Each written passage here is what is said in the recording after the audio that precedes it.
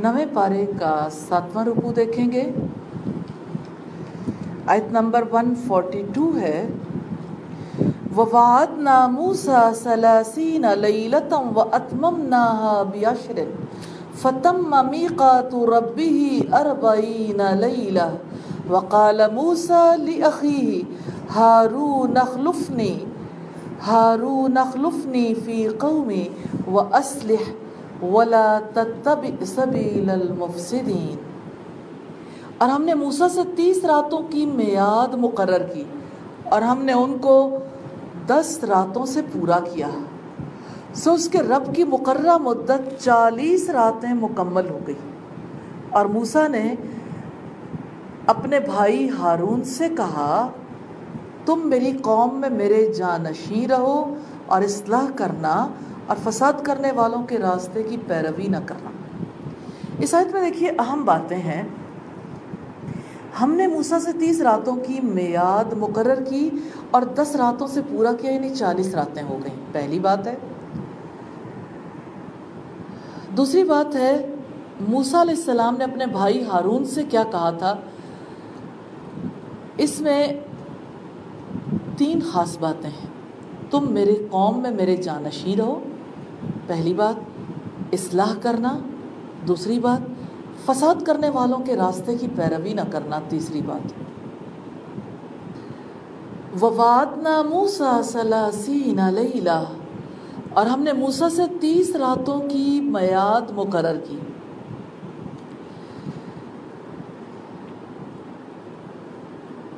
अल्लाह ताला ने ये मुद्दत क्यों मुकर्रर की थी। बात ये कि मूसा अलैहिस्सलाम फ़िरौन के पास गए थे ना, और हमें तो यूँ लगता है ना कि फ़िरौन के पास गए बज़ाहिर पढ़ने से और मुअज़्ज़ात दिखाए और बनी इसराइल को लेके आ गए। ये तवील अरसा था, काफ़ी अरसा लग गया हज़रत मूसा अलैहिस्सलाम को बनी इसराइल को वहाँ से निकालते। आपको याद होगा कि बारी बारी निशानियाँ ज़ाहिर होती थी और 9 निशानियाँ ज़ाहिर हुई थी। तो आप इमेजिन कर सकते हैं कि निशानी के आने से पहले वार्निंग्स कैसे दी जाती होंगी, फिर निशानी ज़ाहिर होती होगी, उसमें भी कुछ अरसा लगता होगा, फिर लोग तौबा करते होंगे, फिर लोग संगदिल हो जाते होंगे, फिर अगली निशानी के लिए वार्निंग, फिर निशानी, फिर उसके बाद लोगों का तौबा करना, फिर संगदिल हो जाना, फिर अगली निशानी। तो इससे आप इमेजिन कर सकते हैं कितना तवील अरसा लग गया। फिर मूसा अलैहिस्सलाम को अल्लाह ताला ने उनके साथियों समेत नजात दी और ये सहराए सीना में आ गए। तो दरअसल बनी इसराइल को अल्लाह ताला ने उनके दुश्मन और आले फ़िरौन से नजात दिलाई, तो उन्हें ज़मीन में इक़्तिदार अता करने का फ़ैसला किया।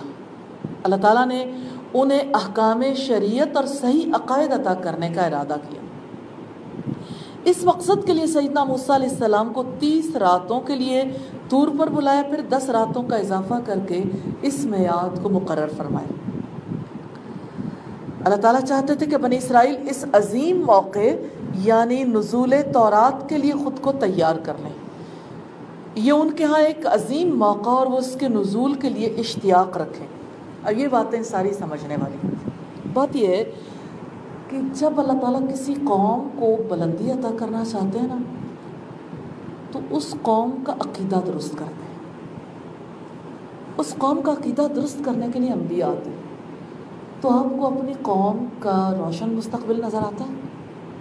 अल्हम्दुलिल्लाह कि वो कौम जिसमें अक़ीदे की दुरुस्तगी की बातें सुनी भी नहीं जाती थी, अब अल्हम्दुलिल्लाह उस अक़ीदे की दुरुस्तगी के लिए कितने लोग हैं जो मसरूफ़ अमल हो गए, एक बहुत बड़ी तादाद। फिर आप देखिए कि अहकाम शरीयत लोगों के ज़हनों से, हाफ़ज़े से भी ओझल हो गए थे। अब अहकाम शरीयत को यानी अल्लाह की किताब को पढ़ने पढ़ाने का सिलसिला जो है, अगर आप सही मानों में महसूस करें तो इस इलाक़े में क्या दुनिया के गोशे गोशे में कुरान हकीम के साथ लोगों के ताल्लुक़ में पिछले ऑलमोस्ट आप ये कह लें ये कोई 20 बरस में बहुत ज़्यादा इजाफ़ा हुआ। बहुत बड़ी तादाद कुरान हकीम के साथ मुताल्लिक़ हुई अल्हम्दुलिल्लाह। تو یہ زمین پر جو کام نظر آ رہا ہے نا، دراصل اللہ تعالیٰ کا بھلائی کا ارادہ ہے. کیونکہ نبی صلی اللہ علیہ وسلم نے فرمایا اللہ تعالیٰ جب کسی کے ساتھ بھلائی کا ارادہ کرتے ہیں تو اسے دین کی سمجھ نصیب فرماتے ہیں. یہ بہت بڑی بات ہے الحمدللہ. اللہ تعالیٰ جب کسی کے ساتھ بھلائی کا ارادہ کرتے ہیں تو اسے دین کی سمجھ عطا کرتے ہیں. تو اللہ تعالیٰ نے بنی اسرائیل کے ساتھ بھلائی کا ارادہ کر لیا تھا. ان کے عقیدے کی اصلاح شروع کی، ان کو احکام شریعت عطا کرنے شروع کیے، تو بنی اسرائیل نے سر پٹانا شروع کر دیا. انہیں مشکل لگتا تھا اللہ تعالیٰ کے احکامات کو قبول کرنا، اس پر عمل کرنا. اس کے باوجود اللہ تعالیٰ پسی ہوئی غلام قوم کو سربلند کرنے کے لیے موسیٰ علیہ السلام کو طور پر بلاتے ہیں کہ اس قوم کو سربلند کرنے کے لیے وہ شریعت لے لو، یعنی تورات لے لیں. اب یہ جو موقع تھا نزول تورات کا، اللہ تعالیٰ چاہتے تھے کہ یہ ایک عظیم موقع ہو ان کے لیے، یعنی سیلیبریٹ کریں اسے، اور وہ اس کے نزول کے لیے اشتیاق بھی رکھیں. ساری قوم منتظر ہو کیا فیصلہ ہو رہا ہے، کیا فیصلہ ہو رہا ہے. ہمارے ہاں جون کا مہینہ امپورٹنٹ ہوتا ہے قوم کے لیے، دنیا کے لیے ہوتا ہے جون کا مہینہ امپورٹنٹ. جی، فائنینشیل ایئر کے حوالے سے لوگ انتظار میں ہوتے ہیں نا، پتہ نہیں اب کون سا ٹیکس لگے گا، پتہ نہیں کس چیز میں چھوٹ ملے گی، چھوٹ کم ملتی ہے، ٹیکس زیادہ لگ جاتا ہے، پتہ نہیں اب کیا بننے والا ہے. اشتیاق تو نہیں ہوتا، خوف ضرور ہوتا ہے، لیکن بہرحال کچھ مواقع ایسے ہوتے ہیں جو اشتیاق کے مواقع ہوتے ہیں. تو اللہ تعالیٰ یہ چاہتے تھے کہ نزول تورات کے موقع پر لوگوں کے اندر اشتیاق بھی ہو. اس لیے اللہ تعالیٰ نے 30 دنوں کو مقرر کیا، پھر 10 کا اضافہ کر دیا تاکہ لوگوں کے اندر بھڑک پیدا ہو، تاکہ لوگ انتظار میں اور انتظار میں رہیں گے. حضرت موسیٰ واپس جائیں گے تو لوگ تورات کو قبول کر لیں گے اور تورات پر ان کے لیے عمل کرنا آسان ہو جائے گا. تو اللہ تعالیٰ نے سیدنا موسیٰ علیہ السلام کو 40 راتوں کے لیے طور پر بلایا تھا تاکہ وہ اپنی قوم کو ذلت کی زندگی سے نکال کر لائے ہیں، تو عرض مقدس کو حاصل کرنے اور خلافت کا فریضہ انجام دینے کے قابل نہیں ہیں، تو اس لیے انہیں اس قابل کیا جائے، انہیں تعلیمات دی جائیں، انہیں آداب جہانگیری سکھائے جائیں، جہاں بانی سکھائے جائیں. سیدنا موسیٰ علیہ السلام کی تربیت بھی مطلوب تھی تاکہ وہ آنے والے مشکل حالات اور مہمات کے لیے تیار ہو جائیں. سیدنا موسیٰ علیہ السلام نے اس عرصے میں اللہ تعالیٰ سے ملاقات کے لیے خاص کوششیں کی تھیں. دنیا کی دلچسپیوں سے اور لوگوں سے دور ہو گئے، ان کی روح صاف ہو گئی، باطن روشن ہو گیا. اس طرح وہ اللہ تعالیٰ کے قریب ہو گئے. اور آپ دیکھیے کہ نزول قرآن کا موقع بھی ایسا ہے کہ اللہ تعالیٰ نے پوری امت کو ہمیشہ کے لیے اس موقع کو سیلیبریٹ کرنے کے لیے بھی ایسا موقع بنا دیا جہاں ان کی روح صاف ہوتی، جہاں ان کا تزکیہ ہوتا ہے. روزہ فرض کر دیا، روزے سے تزکیہ ہوتا ہے الحمدللہ، اور قیام اللیل سے، اور روزے کی حالت میں جو مطالبات ہیں ان مطالبات سے کہ اگر روزہ رکھنے کے باوجود جھوٹ بولنا نہیں چھوڑا تو اللہ تعالیٰ کو پھر کسی کے بھوکا پیاسا رہنے کی کوئی ضرورت نہیں. تو کتاب کے نزول کا موقع ایسا ہی ہوتا ہے جس میں اللہ تعالیٰ چاہتے ہیں کہ لوگوں کے دل پاک صاف شفاف ہو جائیں تاکہ وہ کتاب قبول کرنے کے قابل ہو جائیں. الحمدللہ.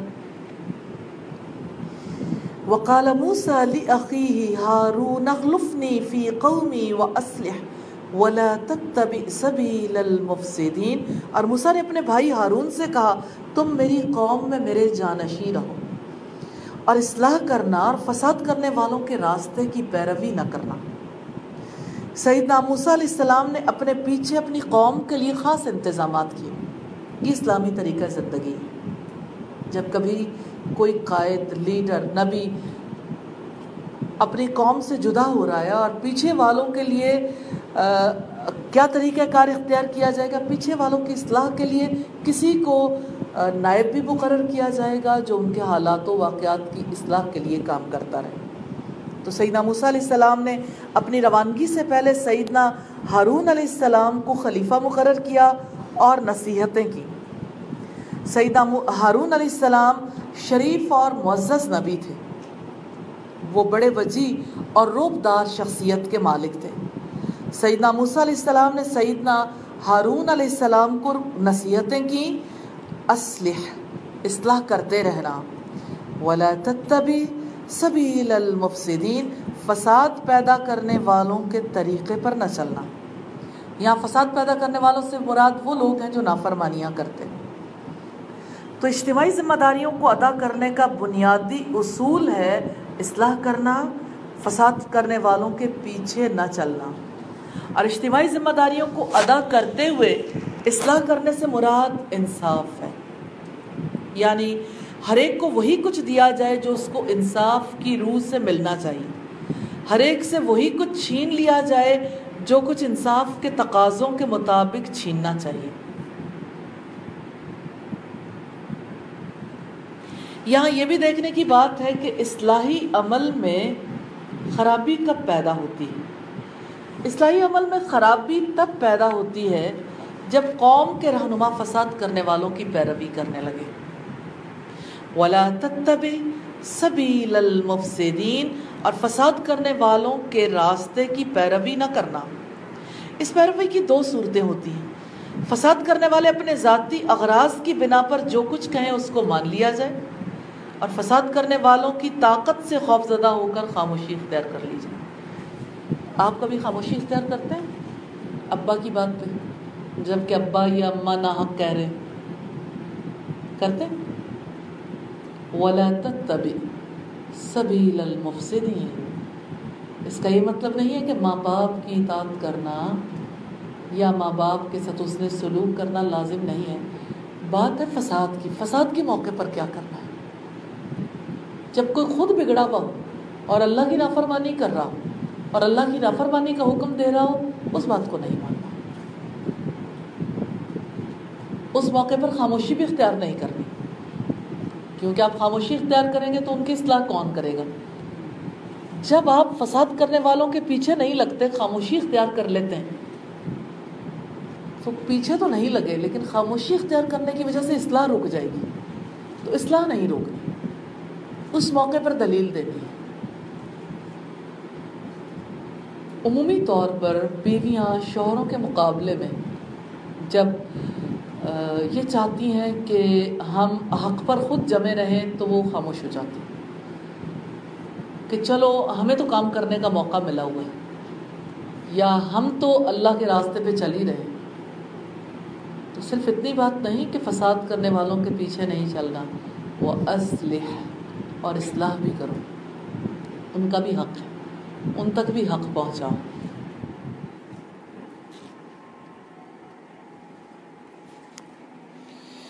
آیت نمبر 143 ہے، وَلَمَّا جَاءَ مُوسَىٰ لِمِيقَاتِنَا وَكَلَّمَهُ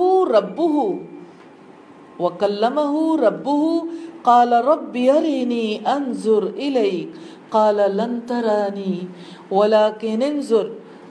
وَلَكِنِ انظُرْ إِلَى الْجَبَلِ فَإِنِ اسْتَقَرَّ مَكَانَهُ فَسَوْفَ تَرَانِي فَلَمَّا تَجَلَّى رَبُّهُ لِلْجَبَلِ جَعَلَهُ دَكًّا وَخَرَّ مُوسَىٰ صَعِقًا فَلَمَّا أَفَاقَ قَالَ سُبْحَانَكَ تُبْتُ إِلَيْكَ وَأَنَا أَوَّلُ الْمُؤْمِنِينَ، اور جب موسیٰ ہمارے مقرر کردہ وقت کے لیے آیا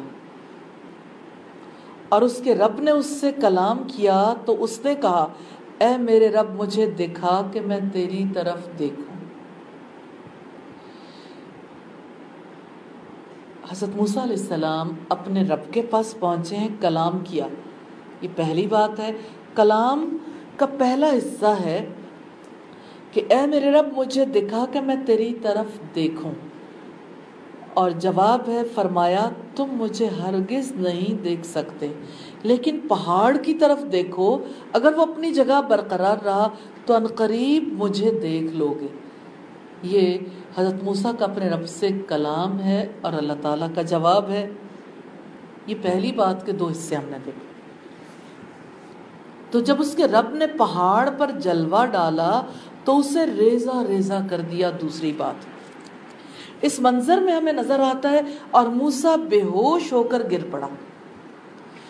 تیسری بات ہے پھر جب ہوش میں آیا تو اس نے کہا تو پاک ہے, میں نے تجھ سے توبہ کی اور میں ایمان لانے والوں میں سب سے پہلا ہوں. تفسیر دیکھتے ہیں. وَلَمَّا جَاءَ مُوسَىٰ لِمِيقَاتِنَا, جب موسیٰ اس وعدے کے مطابق پہنچ گئے جو اللہ تعالیٰ نے ان سے کیا تھا ملاقات کے لیے, اور وعدہ تھا کتاب نازل کرنے کا. وَكَلَّمَهُ رَبُّهُ, اور اللہ تعالیٰ نے ان سے کلام کیا, یعنی اپنے کلام کے ذریعے سے وحی نازل کی. اللہ تعالیٰ نے ان کو شریعت کے احکامات دیے. قال ربی ارینی انظر الی, سیدنا موسیٰ علیہ السلام کے دل میں اللہ تعالیٰ کی محبت اور دیدار کا اشتیاق پیدا ہوا, تو عرض کیا ہے میرے رب مجھے اپنا دیدار کروائیے, میں آپ کو دیکھوں. باتیں سن کے زیادہ جی چاہتا ہے نا دیکھنے کا, کہ میرا جی چاہتا ہے میں آپ کو دیکھوں. تو سیدنا موسیٰ علیہ السلام نے اللہ کے کلمات سے پیدا ہونے والے شوق کی وجہ سے اللہ تعالیٰ سے مطالبہ کیا تھا کہ میں چاہتا ہوں کہ میں آپ کو دیکھوں.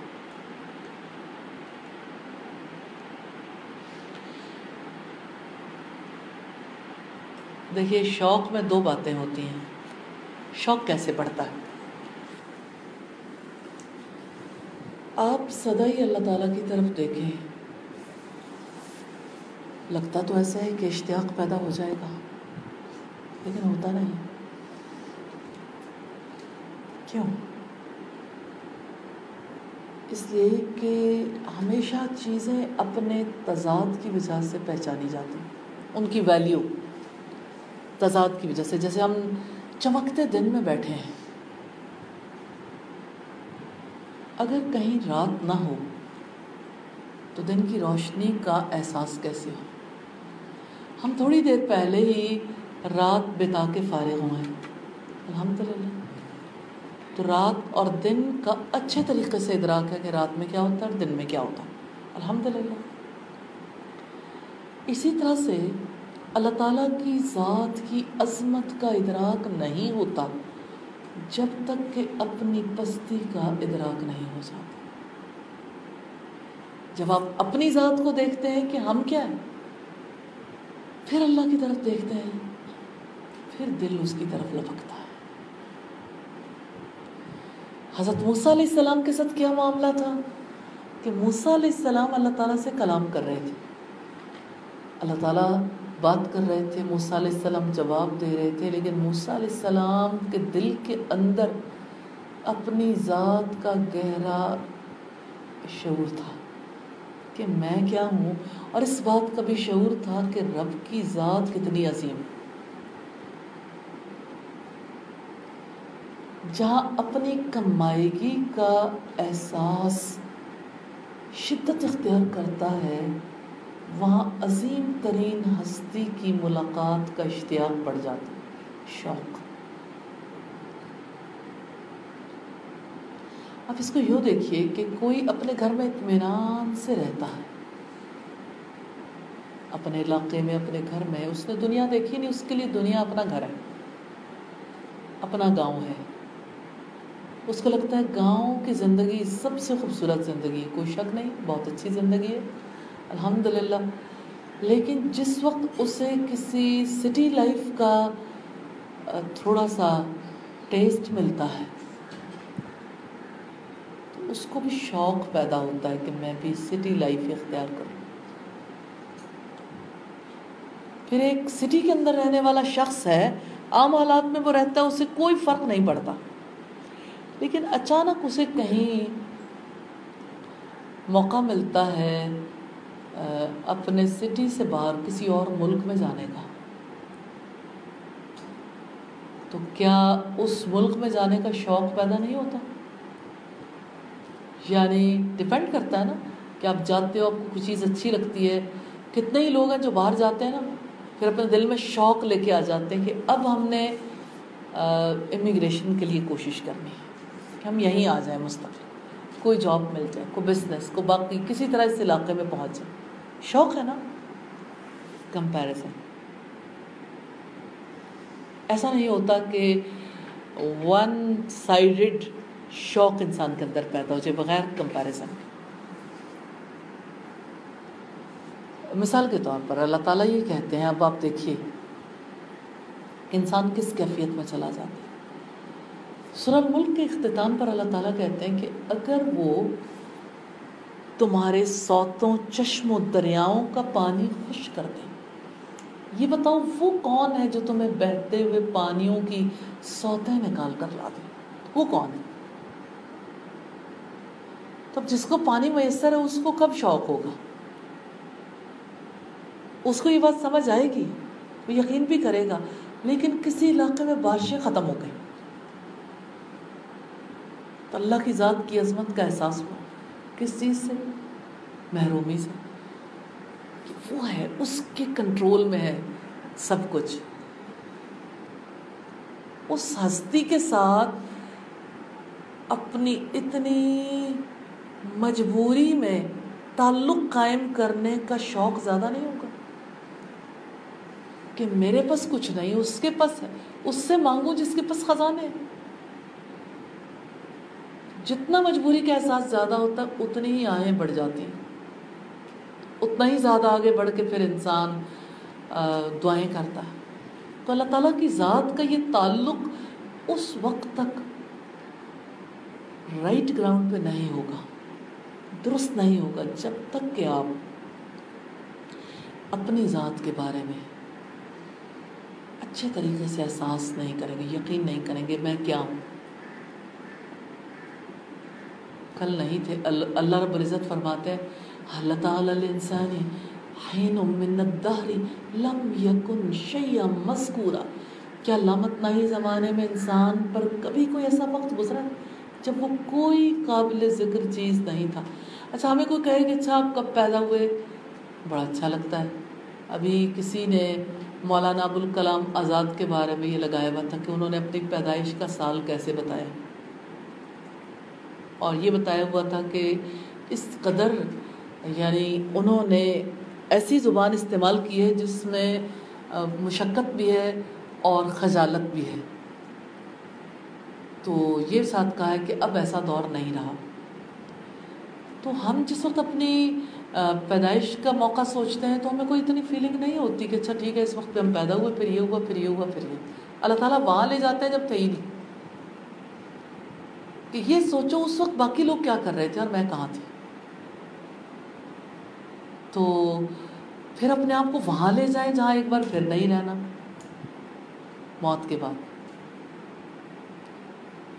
اپنے آپ کو امیجن کر کے دیکھتے ہیں کہ جس دن موت آئے گی اس دن میری آنکھیں کیسے بند ہوں, جسم کیسے ساکت ہوگا, رنگ زرد پڑے گا, پھر نیلا پڑنا شروع ہو جائے گا, گھبراہٹیں شروع ہو جائیں گی ارد گرد والوں پر, جلدی جلدی دفن کرو. وہ پیارے جو ہماری صورت دیکھنے کو ترستے ہیں, جو ہم سے جدا نہیں ہونا چاہتے, وہ ہمیں اٹھا کے قبر کے گڑھے میں رکھائیں گے. ایسا نہیں؟ پھر اس قبر کے گڑھے میں اپنے آپ کو فیل کریں, گوشت جھڑنا شروع ہو گیا, مٹی کے ساتھ مٹی, انگلیاں گئی, سارا ہی گوشت اتر گیا, اندر بھی سارا ختم ہو گیا. اب ہڈیوں کا پنجر عظیم کون ہے. تو جب آپ غور و فکر کریں گے اور اپنی ذات کا گہرا ادراک رکھیں گے, اپنی کمائیگی کو محسوس کریں گے اور اللہ کی عظمت کو, پھر شوق بڑھے گا. حضرت موسیٰ علیہ السلام کے دل کے اندر اس لیے شوق زیادہ تھا. تو آپ کے دل میں اللہ کی ملاقات کا شوق ہے؟ حضرت موسیٰ کے شوق کو بھی دیکھیں. حضرت موسیٰ کا بھی شوق تھا, اور اتنا شوق تھا کہ اللہ سے ملاقات بھی ہوئی اور مطالبہ بھی کر دیا آپ کو دیکھنا چاہتا ہوں. تو اللہ تعالیٰ نے فرمایا لن ترانی, تم مجھے ہرگز نہیں دیکھ سکتے. تو کیسے کان تھے حضرت موسیٰ کے, ان میں اللہ تعالیٰ کی آواز گئی تھی. آپ نے کبھی اسے امیجن کر کے دیکھا؟ وہ کیسی آواز ہوگی جو محمد صلی اللہ علیہ وسلم نے معراج کے موقع پر سنی تھی. 50 نمازوں کا تحفہ ملا تھا، پھر بار بار آتے جاتے رہے، پھر 5 نمازیں. وہ کیسا موقع ہوگا جب رب سے براہ راست سنا ہوگا کہ میرے ہاں بات بدلی نہیں جاتی. رسول اللہ کا قلب کس کیفیت میں ہوگا؟ تو بیٹا اللہ نے جو آپ کو امیجن کرنے کی صلاحیت دی اسے زنگ آلود نہ کر لیں. غور و فکر کریں، تفکر دل کی عبادت ہے. ان مواقع کو امیجن کر کے دیکھیں. جب تک آپ امیجن نہیں کریں گے، امیجنیشن کے بغیر ریئلائزیشن نہیں ہوتی. جب آپ امیجن کرتے ہیں تو سم ٹائمز ایسا ہوتا ہے کچھ چیزوں کو آپ ریئلائز بھی کر رہے ہوتے ہیں، مناظر کو، مواقع کو. جیسے آپ کے ذہن میں رسول اللہ کے جوتے کی تصویر ہے، جوتے کے اندر جمع ہوا خون، اور آپ درخت کے ساتھ ٹیک لگائے بیٹھے. آپ امیجن کرتے ہیں؟ اچھا کبھی آپ نے امیجن کیا کہ رسول اللہ پر وحی نازل ہوتی تھی، آپ کی جو جو کیفیات ہوتی تھی؟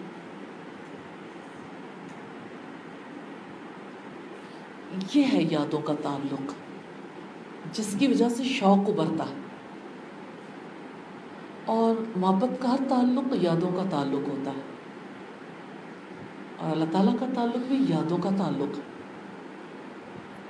وَلَذِكْرُ اللَّهِ أَكْبَرُ، اللہ کا ذکر بڑی چیز ہے. اور اب دیکھیں حضرت موسیٰ علیہ السلام جب گئے تھے فرعون کے دربار میں، اور حضرت ہارون بھی ساتھ تھے، تو اللہ تعالیٰ نے انہیں کیا نصیحت کی تھی؟ اذهبا إلى فرعون إنه طغى، جاؤ دونوں فرعون کی طرف، اس نے سرکشی کی ہے. اور اس سے تم نرم بات کرنا، اور اس سے پوچھنا کہ کیا تم اس کے لیے تیار ہو کہ اپنے آپ کو پاک کر لو. ایک اور نصیحت بھی کی تھی، وہ کیا تھی؟ وَلَا تَنِيَا فِي ذِكْرِي، میرے ذکر میں کمی نہ کرنا. یہ سب سے بڑی دولت ہے. اس ذکر کے ساتھ دل کے تار جڑے رہتے ہیں، اس ذکر کے ساتھ انسان بندھا رہتا ہے. یادوں کے سہارے انسان بنتا ہے. آپ کو اپنی فیملی کے ساتھ جو تعلق ہے یادوں کے بغیر ہی ہے. جس کے پاس اپنے اہل خاندان کی یادیں نہیں ہوتی وہ خاندان سے کٹ جاتا ہے، ماں باپ سے کٹ جاتا ہے، بہن بھائیوں سے کٹ جاتا ہے. آپ نے کبھی کٹے ہوئے لوگ نہیں دیکھے؟ ان کے پاس یادیں نہیں ہوتی. اسی طرح سے جس کے پاس رب کی یاد نہیں ہے اس کا دل رب سے کٹ جاتا ہے. اسی لیے سورہ الکاف میں رب العزت نے فرمایا وَاذْكُرْ رَبَّكَ إِذَا نَسِيتَ، جب آپ بھول جاؤ پھر اپنے رب کو یاد کرو. پھر یاد کر لو، بھئی بھول گئے تھے ٹھیک ہے، استغفار کرو اور رب کو یاد کرو. یعنی یہ کنیکشن کبھی ٹوٹے نہیں. اب دیکھیں، اب اسی جی رپورٹ کسی کی بھی آ سکتی ہے، جس کا بھی ہارٹ کا سلسلہ تھوڑا متاثر ہوتا ہے تو ای سی جی ہوتی ہے جب، تو سم ٹائمز ایسا ہوتا ہے کسی کی ہارٹ بیٹ میں مسنگز آنے لگتی ہیں. تو مسنگز اس لیے تھوڑی آتی ہیں کہ آپ مس ہی کر دیں. مسنگز آتی ہیں تو پھر اس کا علاج ہوتا ہے، پتہ لگایا جاتا ہے کہ مسنگز کس وجہ سے آ رہی ہیں تاکہ اس کا ٹریٹمنٹ ہو جس بھی طریقے سے. تو یہ جو یاد میں مسنگ ہے یہ بھی تو اسی طرح کی، جیسے بیٹ میں مسنگ آتی ہے نا، اسی طرح سے یاد میں مسنگ آ جاتی ہے. تو مسنگ آ جائے تو پھر پوری کر لو. یہ شعوری عمل جو ہے. تو یہ باتیں ہیں شوق کی. تو شوق کی منزل تک انسان تب پہنچتا ہے جب پہلے معرفت کی منزل عبور کر چکا ہو، یعنی اللہ تعالیٰ کے بارے میں علم، اللہ تعالیٰ کی ہستی کی پہچان.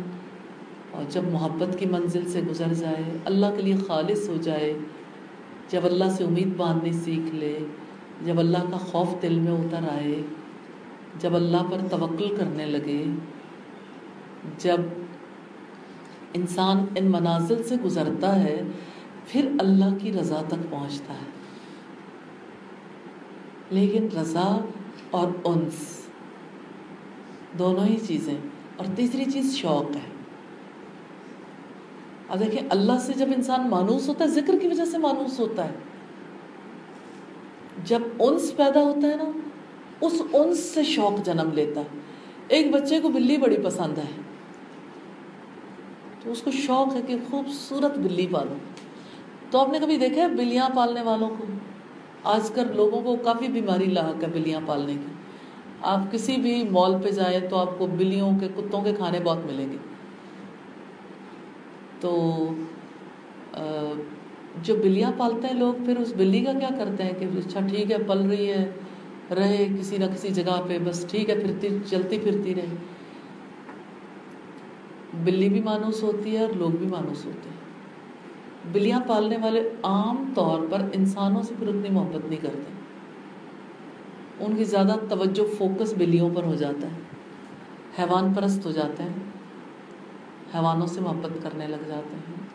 اب آپ دیکھیں کہ وہ بلی کو کیا کرے گا, بلی کو گود میں اٹھا, بلی کو ساتھ ساتھ لیے پھر تو بلی بھی ایسے نا ساتھ ساتھ ہو کے گزرتی ہے. چلو اور کچھ نہیں, تھوڑا سا ٹچ ہی کر جائے, دم لگا دے, پاؤں میں بیٹھ جائے, گودی میں آگے بیٹھ جائے, ایسا نہیں ہوتا.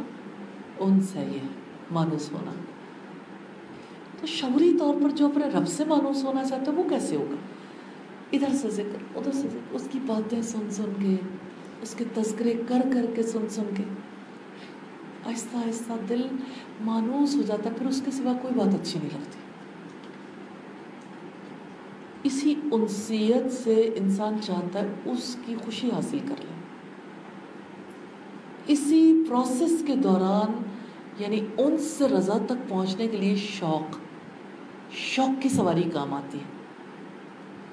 یہ تعلق باللہ کے طریقے ہیں. اب آپ اپنے آپ کو ضرور پرکھیں آپ کہاں ہیں. اب موسیٰ علیہ السلام کے اشتیاق سے ہم نے اتنی ساری باتیں کر لیں کہ موسیٰ علیہ السلام کو کیسا شوق تھا. اقبال نے کہا شوق تیرا اگر نہ ہو میری نماز کا امام, اور شوق میرا اگر نہ ہو تیری نماز کا امام, ایسی نماز سے گزر ایسے امام سے گزر. شوق اشتیاق ضروری ہے دنیا میں. دیکھیں کب آپ کے دل میں خیال آتا ہے کہ اللہ تعالیٰ سے جب ملاقات ہوگی میری آنکھیں اللہ کو دیکھیں گی, میرے کان اس کی باتوں کو سنیں گے, وہ اتنا عظیم ہے, میں کیسے اسے دیکھ پاؤں گی, میں کیا چیز اس کے سامنے لے کر جاؤں گی. آپ مجھے یہ بتائیں پھر ہر وقت کی کیا فکر ہوگی؟ ایسے عمل کر لو کہ اس کو پسند آ جائے. ایسا نہیں ہے. تو یہ راستہ ہے اصلاح کا راستہ, یہ راستہ ہے تعلق کا راستہ, اشتیاق کا, شوق کا راستہ. آپ کو کسی چیز کا شوق نہیں ہوتا کبھی؟ ایسا لگتا ہے کچھ لوگ آپ میں سے شوق سے ناشتا ہے, شوق نہیں ہوتا کسی چیز کا. کھانے میں سے کسی چیز کا شوق ہے؟ سمینہ کو لگتا ہے کوئی شوق نہیں ہے. سمینہ کا چہرہ سپاٹ ہے, آپ کا چہرہ شوق نہیں ہوتا.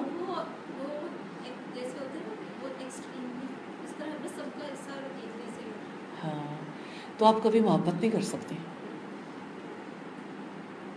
مومن الفت کرنے والا ہوتا ہے اور اس سے الفت کی جاتی ہے.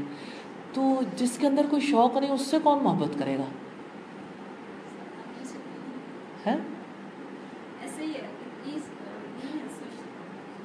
نہیں, سوشل تو بعد میں ہوتا. سوشل ہونے کا مطلب بھی مانوس ہونا ہے نا, کہ مومن الفت کرتا ہے اور اس سے الفت کی جاتی ہے.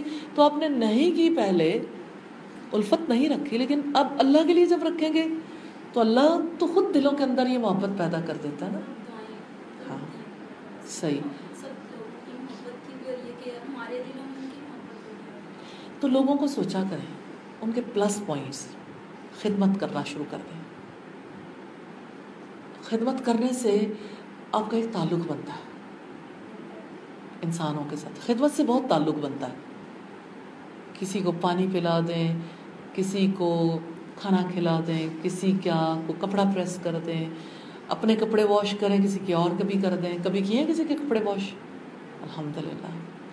کل ہم بیٹھے ہوئے سوچ رہے تھے, یہ ضمناً بات یہاں پہ آ گئی کہ آئندہ جب ہمارا نیا ڈپلوما آئے گا تو ہم ایک اسپیشل یونیفارم آفر کر رہے ہیں، کیونکہ آپ لوگ باز نہیں آتے نا گاؤن پہننے سے، ہم نہیں چاہتے کہ آپ لوگ عبایا پہن کے یہاں بیٹھیں. تو اس کے پیچھے بھی کئی ایک چیزیں ہیں جس کا اہتمام کرنے کی ضرورت ہے. تو ہم نے سوچا اچھا جب یونیفارم لوگ پہنیں گے وہ تو ایک جیسے ہوں گے، تو پھر ایسا کرتے ہیں کہ فل آٹومیٹک مشین لگوا دیتے ہیں، سارے یونیفارم ایک ہی وقت میں دھل جائیں. تو کوئی اس میں کسی کو محنت ہی نہیں کرنی پڑے گی، صرف نکال کے ڈالنا ہی ہے نا، یا اٹھا کے ڈالنا ہے یا نکال کے ڈالنا ہے. تو آپ دیکھیں کتنی زیادہ محبت بڑھانے کا ذریعہ بن جائے گا نا انشاءاللہ. اسی طرح سے عبایا بھی سب کے ایک ہی کلر کے ہوتے ہیں نا، تو ایک ہی وقت میں دھل سکتے ہیں الحمدللہ. جو لوگ ہاسٹل میں رہتے ہیں خاص طور پہ، آپ کے اسکارف ہیں ایک کلر کے ہیں، دھلنے مشکل نہیں ہے الحمدللہ. تو لوگوں کے اسلام ایسا دین ہے نا جس نے محبت کے طریقے سکھائے ہیں. افشوا السلام واطعموا الطعام، سلام پھیلاؤ، اس کو بھی سلام کرو جس کو جانتے ہو اور اس کو بھی کرو جس کو نہیں جانتے. اگر آپ سلام کرنا شروع کر دیں آپ کو لوگوں سے محبت ہو جائے. اگر آپ کھانا کھلانا شروع کر دیں آپ کو لوگوں سے محبت ہو جائے گی. آپ اپنے پاس چھوٹی چھوٹی چیزیں رکھنی شروع کر دیں، الائچیاں رکھنی شروع کر دیں، ارد گرد والوں کو آفر کر دیں، سونف رکھ لیں. آپ اسی طرح سے کوئی ایسی چیز جو جس کو کھا کے یا جس کو لے کے لوگ تھوڑا سا فریش ہو جائیں، سویٹس رکھنی شروع کر دیں، ایسی منٹ، کوئی اور ایسی چیز جس کی وجہ سے لوگ فریش اپ ہوں گے. وہ آپ کو جب محبت بھری نظروں سے دیکھیں گے آپ بھی رسپانس دو گے. تو جب لوگ لوگوں سے محبت نہیں کرتے اللہ تعالیٰ سے بھی نہیں کرتے، کیونکہ محبت کرنی نہیں آتی. محبت کرنا سیکھیں جیسے اسلام محبت کرنے کو کہتا ہے. جی عاطفہ. پہلے ایسے ہوتا تھا کہ موسٹلی میں جہاں بھی اسکول لائف میں بھی پڑھی ہوں لوگوں سے مانوس ہو جاتی تھی، لیکن ایک مسئلہ ہے کہ کچھ لوگوں سے بہت زیادہ مانوس ہو جاتی تھی. تو پھر اب میں بہت دیر سے ایفرٹ کر رہی تھی کہ نہیں میں نے ایسے نہیں کرنا، کسی سے میں نے مانوس باقاعدہ ایفرٹ کر کے یہ طریقہ کار اچھا تھا، یہ بھی طریقہ کار اچھا ہے. انسان کو اپنی پتہ ہوتا ہے اپنی جو ویکنس ہوتی ہے، تو آپ نے اچھا کیا. لیکن اس کے یہ ایک ٹرانزٹری سٹیج تھی نا. تو اب یہ کہ اصل میں مانوس ہونے سے یہ مراد نہیں کہ کسی ایک سے مانوس ہو جو باقی سب سے غیر مانوس. مومن جب مانوس ہوتا ہے وہ سب سے مانوس ہوتا ہے. میڈم پتہ نہیں ایفرٹ غلط کر رہی. اب نا ایسے ہے کہ مجھے یوں لگتا ہے کہ پہلے میری دوستیں بھی ہوتی تھی، اب میں غور کروں نا میں باقاعدہ سوچ کے آتی ہوں کہ یہ میرے ساتھ رہتی ہے یا یہ میری کلاس فیلو ہے، میں نے اسے کہنا ہے کہ یہ میری دوست ہے. میرے اندر نہیں فیل ہوتا کہ میرے کوئی دوست ہے. ایون کہ اللہ سے دعا کریں کیونکہ وہ شخص مفلس ہے جس کا کوئی دوست نہیں.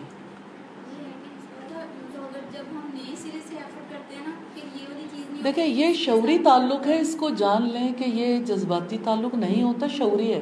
جب آپ شعوری طور پر کرو گے ایک نیا ٹیسٹ ہے نا، نیا ٹیسٹ ہے. اور میں نے آپ کو 2 طریقے بتائے جو رسول اللہ نے بتائے ہیں، افشوا السلام واطعموا الطعام. چھوٹے چھوٹے طریقے اپنائیں گے تو سب سے محبت ہوگی انشاءاللہ، سب کا خیال رکھیں گے. پھر کوئی ایسے افراد ہوتے ہیں جن سے زیادہ یعنی اللہ کی محبت زیادہ ملتی ہے نا، جن کے ساتھ رہنے کی وجہ سے، ان کی نصیحت کی وجہ سے، ان کے تعلق کی وجہ سے پھر انسان ایسے لوگوں کے ساتھ رہے تو اس سے زیادہ فائدہ ہوتا ہے. پھر انسان اس کے لیے ایفرٹ کرتا ہے الحمدللہ. جی آپ کیا کہہ رہی تھی؟ جب میں یہ سوچتی ہوں نا کہ اللہ تعالیٰ کے پھر نا سب کے ساتھ رویہ ایک جیسا ہوتا ہے. جب میں حسن سلوک کرتی ہوں نا تو پھر یہ الحمدللہ یہ چیز ہوتی ہے کہ پھر اسپیسیفک کوئی ایک پرسن نہیں ہوتا، جیسے ہم سب رہتے ہیں نا تو سب کے ساتھ ایکولی ریلیشن ہے. رسول اللہ کا سب کے ساتھ ریلیشن تھا، لیکن ابو بکر صدیق رضی اللہ تعالیٰ عنہ کے ساتھ، حضرت عمر کے ساتھ، اسی طرح حضرت علی کے ساتھ، حضرت عثمان کے ساتھ، یعنی کوئی اب وہ لوگ جو دین میں آگے تھے، دین میں آگے ہونا شرط ہے، دین میں آگے تھے، ان کے ساتھ رسول اللہ کا تعلق بھی فرق تھا الحمدللہ.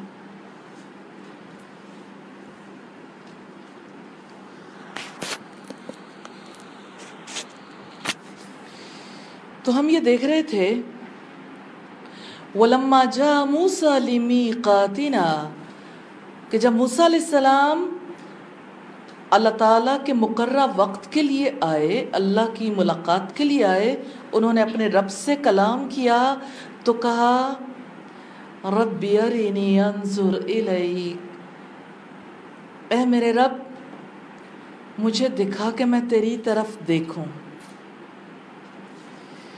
قال لن ترانی ولكن انظر الى الجبل فإن استقر مكانه فسوف ترانی، فرمایا تم مجھے ہرگز نہیں دیکھ سکتے لیکن پہاڑ کی طرف دیکھو، سو اگر وہ اپنی جگہ برقرار رہا تو ان قریب تم مجھے دیکھ لو گے۔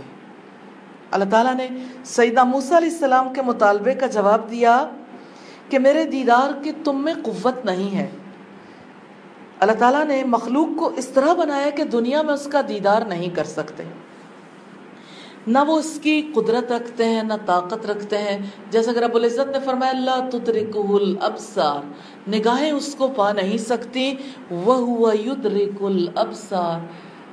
ایک طرف یہ بات ہے نا کہ ہماری نگاہ کیسی ہے، ہماری نگاہ اسے دیکھ نہیں سکتی، اور اللہ تعالیٰ کیسا ہے، وَهُوَ يُدْرِكُ الْأَبْصَارَ، ہماری نگاہ جب اٹھتی ہے وہ ہر نگاہ کو بھی پا لیتا ہے کہ نگاہ کیا لے کر اٹھی تھی، یعنی دل میں کیا تھا اور کہاں جا کے لگی اور کیا لے کر آئی۔ وَهُوَ يُدْرِكُ الْأَبْصَارَ، نظر کا یہی تعلق ہوتا ہے نا، یہاں سے کوئی بات دل میں آئی، یہ نظر اٹھی، یہ گئی نظر، اب اس نظر نے وہاں نہیں رہنا، وہاں سے کچھ لے کے بھی آنا، وہ پھر دل کے اندر چلا جائے گا۔ وَهُوَ يُدْرِكُ الْأَبْصَارَ، وہ نگاہوں کو پا لیتا۔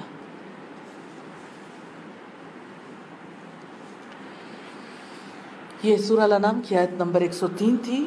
تو آخرت میں اہل جنت اپنے رب کا دیدار کریں گے، الحمدللہ۔ رب العزت نے فرمایا وجوہ یومئذ ناظرہ الی ربها ناظرہ، بعض چہرے اس دن تر و تازہ ہوں گے، اپنے رب کی طرف دیکھنے والے ہوں گے۔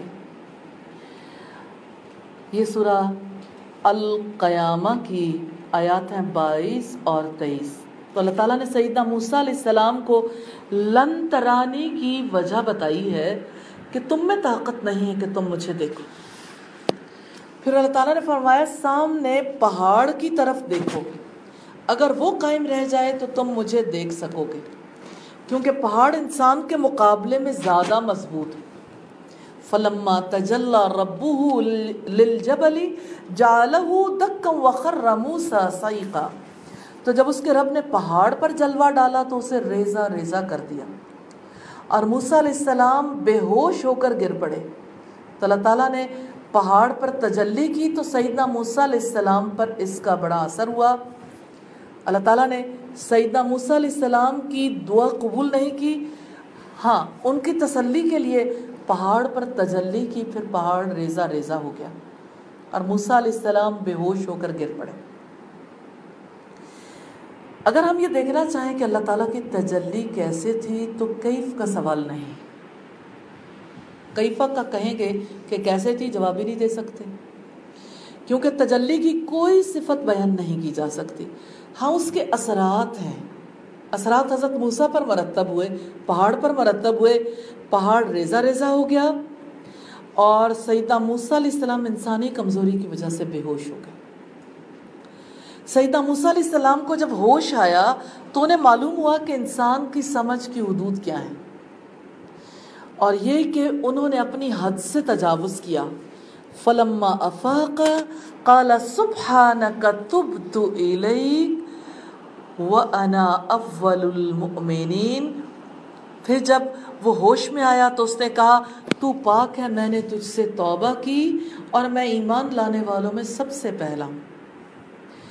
ہوش میں آنے کے بعد سب سے پہلا کام اعتراف، اللہ تیری ذات پاک ہے ہر اس چیز سے جو تیری شان کے لائق نہیں، تو تیری شان اتنی ہے کہ تو کسی کو دکھائی نہیں دے سکتا۔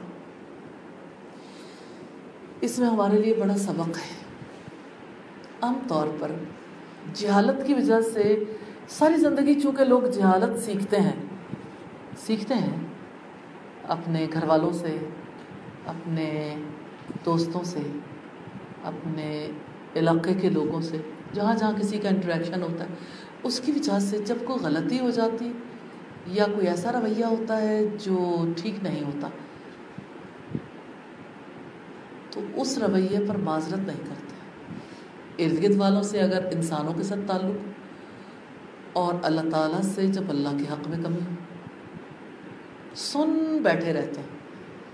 سن حضرت موسیٰ علیہ السلام کے طرز عمل سے کیا پتہ چلتا ہے؟ کیا انہیں علم نہیں تھا؟ لوگ عام طور پر میں نے دیکھا ہے کہ جن لوگوں نے تھوڑا بہت علم حاصل کیا وہ اور زیادہ بے وقوف بن جاتے ہیں معذرت کے ساتھ، اور زیادہ نادانی کا مظاہرہ کرتے ہیں. وہ معذرت کرنا اپنے علم کے خلاف سمجھتے ہیں کہ اگر ہم نے معذرت کی تو لوگ یہ سمجھیں گے کہ ہم سے غلطیاں ہوتی ہیں، پھر لوگ ہماری قدر نہیں کریں گے. اعتراف کرنے میں عظمت ہے. بندہ جب تواضع اختیار کرتا ہے نا، اپنی غلطی کا اعتراف کر لیتا ہے، لوگوں کے ساتھ معذرت کر لیتا ہے اور اللہ رب العزت کے حضور توبہ کرتا ہے، اللہ تعالیٰ اس کا درجہ بلند کر دیتے ہیں. اور بندہ اس لیے معذرت نہیں کرنا چاہتا کہ میرا درجہ کم ہو جائے گا.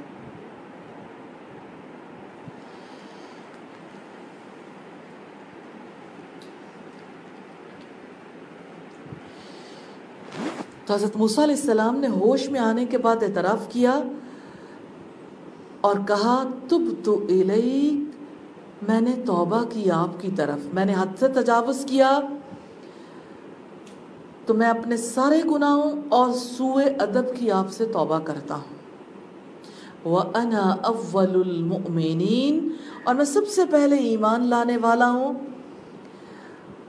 تو موسیٰ علیہ السلام نے اس چیز کے ساتھ اپنے ایمان کی تجدید کی. یہ بھی بہت بڑا سبق ہے. وَأَنَا أَوَّلُ الْمُؤْمِنِينَ، اسی کے ذریعے سے اللہ تعالیٰ نے ان کے ایمان کی تکمیل فرمائی اور اس چیز کو ترک کر دیا جس کے بارے میں وہ اس سے پہلے لا علم تھے. جب اللہ تعالیٰ نے ان کو اپنے دیدار سے محروم کر دیا، حالانکہ موسیٰ علیہ السلام دیدار الہی کے بہت مشتاق تھے، تو اللہ تعالیٰ نے ان کو خیر کثیر سے نواز دیا. اور خیر کثیر کیا تھا؟ آیت نمبر 144 میں قال یا موسیٰ انی اصطفیتک علی الناس برسالتی وبکلامی فخذ ما آتیتک وکن من الشاکرین. اللہ تعالیٰ نے فرمایا اے موسیٰ، یقیناً اپنے پیغامات اور کلام کے ساتھ میں نے تجھے تمام لوگوں میں سے منتخب کیا. یہ پہلی اہم بات ہے. اور دوسری بات ہے سو لے لو جو میں نے تمہیں دیا ہے. اور تیسری بات ہے شکر کرنے والوں میں سے ہو جاؤ. یہ 3 ہدایات تھیں اللہ تعالیٰ کی جانب سے. اللہ تعالیٰ نے انعامات یاد دلائے جن سے اس کی فضیلت کا علم ہوتا ہے. تو اللہ تعالیٰ نے فرمایا اے موسیٰ، میں نے تجھے لوگوں میں سے چن لیا، تجھے فضیلت عطا کی. کس چیز سے؟ برسالتی، اپنی رسالت سے. یعنی ایک ایسا منصب آپ کو عطا کیا ہے جو مخلوق میں سے بہترین کو عطا کیا جاتا ہے. وبکلامی، اور اپنے کلام کے لیے اللہ تعالیٰ نے سیدنا موسیٰ علیہ السلام سے بغیر واسطے کے کلام کیا. تمام انبیاء میں سیدنا موسیٰ علیہ السلام خاص طور پر کلیم اللہ کے نام سے معروف ہے. سیدنا ابو سعید خدری کہتے ہیں کہ ایک یہودی آپ کے پاس آیا، کہنے لگا محمد تمہارے ایک انصاری صحابی نے میرے منہ پر تمانچہ مارا. آپ نے اسے بلا کر پوچھا کہ تم نے اس کے منہ پر کیوں تمانچہ مارا تھا؟ وہ صحابی کہنے لگا اللہ کے رسول، میرا یہود پر گزر ہوا اس شخص نے کہا اس اللہ کی قسم جس نے موسیٰ پیغمبر کو سارے لوگوں میں سے چن لیا. میں نے کہا کیا وہ محمد سے بڑھ کر ہیں صلی اللہ علیہ وسلم؟ مجھے غصہ آیا تو میں نے ایک تمانچہ لگا دیا. یہ سن کر آپ نے فرمایا دیکھو مجھے دوسرے پیغمبروں پر فضیلت نہ دو. قیامت کے دن سب بے ہوش ہو جائیں گے، میں سب سے پہلے ہوش میں آؤں گا تو دیکھوں گا کہ موسیٰ مجھ سے پہلے عرش کا پایا تھامے کھڑے ہیں. میں یہ نہیں جانتا کہ انہیں مجھ سے پہلے ہوش آ جائے گا یا وہ بے ہوشی نہیں ہوئے ہوں گے، کیونکہ وہ دنیا میں کوہ طور پر بے ہوش ہو چکے. بخاری کی کتاب التفسیر کی روایت. فخذ ما آتیتک وکن من الشاکرین، سو لے لو جو میں نے تمہیں دیا ہے اور شکر کرنے والوں میں سے ہو جاؤ. موسیٰ علیہ السلام کی جانب اللہ تعالیٰ کی طرف سے خاص ہدایات دی گئیں اور اللہ تعالیٰ نے فرمایا اللہ کی ہدایات لے لیں اور اس کا شکر ادا کریں. یعنی میں نے جو کلام تمہیں عطا کیا، جو پیغام تمہیں دیا، اس عظیم پیغام سے فائدہ اٹھاؤ، اور جو احکامات یعنی اوامر و نواہی دیے ہیں اس کو دل کی خوشی اور فرما برداری کے لیے قبول کر لو. یہی سبق ہمارے لیے بھی ہے، دل کی خوشی کے ساتھ اللہ کے احکامات کو قبول کریں. وَكُمْ مِنَ الشَّاكِرِينَ، اور میرا شکر ادا کرو، شکر گزاروں میں سے ہو جاؤ. یعنی جب میں نے آپ کو لوگوں میں سے منتخب کیا، آپ سے کلام کیا، آپ کو فضیلت عطا کی، خاص بندہ بنایا، تو میرا شکر ادا کرو. یہاں پر سوال یہ پیدا ہوتا ہے اللہ تعالیٰ کی ہدایات لینے کا حکم دیا گیا تو کیوں؟ اس لیے کہ رسولوں نے اللہ تعالیٰ سے ہدایات لے کر دوسروں تک پہنچانی ہوتی ہے، اور اللہ سے رہنمائی اور نصیحت حاصل کر کے ہی پہنچائی جا سکتی. اس لیے یہ حکم دیا گیا کہ مجھ سے ہدایت لے لو. سیدنا موسیٰ علیہ السلام کو شکر ادا کرنے کا حکم دیا گیا. حکم سب کے لیے عام ہے. اللہ تعالیٰ کے انعامات کا جواب شکر سے ہی دیا جا سکتا ہے. رسول رہنما ہوتے ہیں، اس لیے انہیں ہدایات لینے اور شکر ادا کرنے کا حکم دیا جاتا ہے تاکہ دوسروں کے لیے نمونہ بنے اور تاکہ اللہ تعالیٰ کی طرف سے مزید انعامات نازل ہوں. سیدنا موسیٰ علیہ السلام کو نبوت پہاڑ پر عطا کی گئی. اس سے اشارہ ملتا ہے کہ اللہ تعالیٰ سے برکتیں حاصل کرنے کی جگہ فطری ماحول ہے جہاں خاموشی ہوتی ہے اور انسان خود کو اللہ کے قریب محسوس کرتا ہے. جیسے اللہ تعالیٰ نے، ابھی آپ بات کر رہے تھے کہ اللہ تعالیٰ نے مواقیت الصلاۃ کو افق کی نشانیوں کے حوالے سے دیا، تو جب گھڑی سے وقت کا اندازہ لگاتے ہیں تو وہ تعلق نہیں بنتا جتنا افق کی نشانیوں کے ساتھ تعلق بنتا ہے. تو اللہ سے تعلق قائم کرنے کا ذریعہ اس کائنات کی نشانیاں ہیں، اور ایسے مقامات جہاں انسان زیادہ اپنے رب کے قریب ہوتا ہے، جہاں خاموشی ہو، جہاں پر فطری ماحول ہو. اور آپ دیکھیں کہ رات کی تاریکی میں، سناٹے میں، جس وقت انسان نیند توڑ کر اٹھتا ہے تو فطری ماحول پیدا ہو جاتا ہے. الحمدللہ اس سناٹے میں اللہ کے ساتھ زیادہ قریبی تعلق قائم ہو سکتا ہے. اللہ تعالیٰ ہمیں توفیق عطا فرمائے.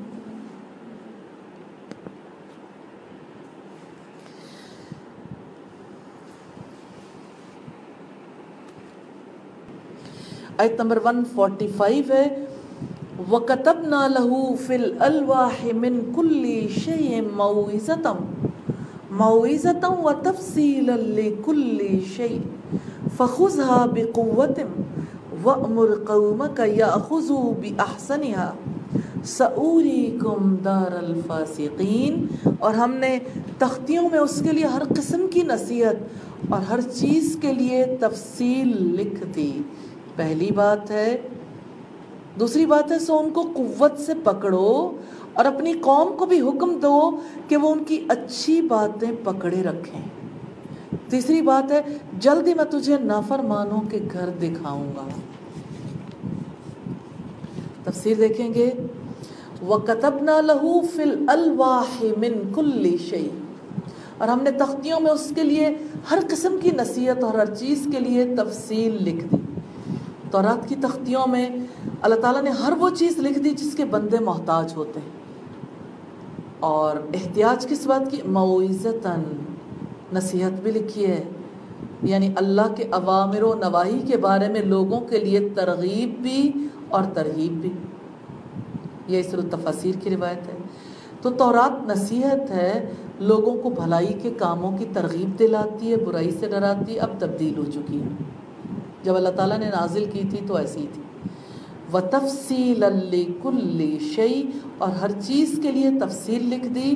تورات میں ہر چیز کی تفصیل ہے، یعنی شریعت کے احکامات کی، عقائد، عبادات، اخلاق، آداب، حلال و حرام وغیرہ کی پوری تفصیلات.